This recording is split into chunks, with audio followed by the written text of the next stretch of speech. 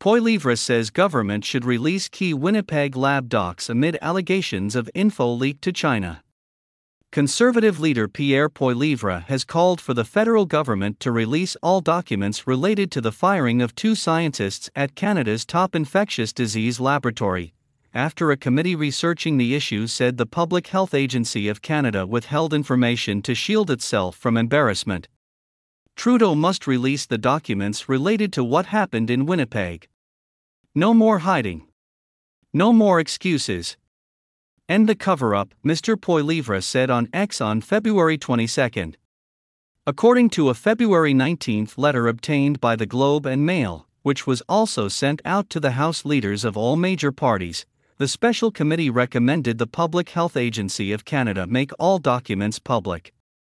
The information appears to be mostly about protecting the organization from embarrassment for failures in policy and implementation, not legitimate national security concerns, and its release is essential to hold the government to account, the letter reads.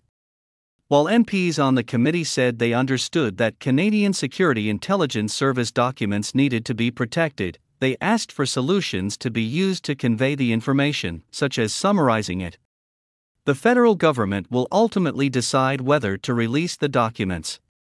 Back in July 2019, the 2 scientists had their security clearances revoked and were escorted out of the National Microbiology Laboratory in Winnipeg. They were later fired in January 2021, but the federal government said it could not release documents detailing the reasons for their dismissal due to reasons of national security.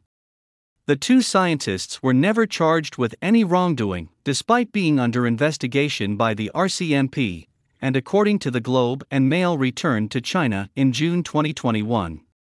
The RCMP was also investigating whether the scientists had given Canadian intellectual property to the Chinese Wuhan Institute of Virology, a lab that some intelligence agencies have said SARS-CoV-2 likely came from. After the refusal to share the documents, opposition parties voted to declare the Liberals in contempt of Parliament. The federal government then took House Speaker Anthony Rota to court in order to prevent the release of the documents, but abandoned this after the 2021 election was called. After that election, the Liberals proposed a way to give access to the documents, but opposition parties were not in favor. The Conservatives did not support providing the documents to the National Security and Intelligence Committee of Parliamentarians, as it reports to the Prime Minister, and not the House of Commons. The Bloc Québécois also questioned whether the Liberals were providing the offer in good faith, as they previously attempted to stonewall the production of documents.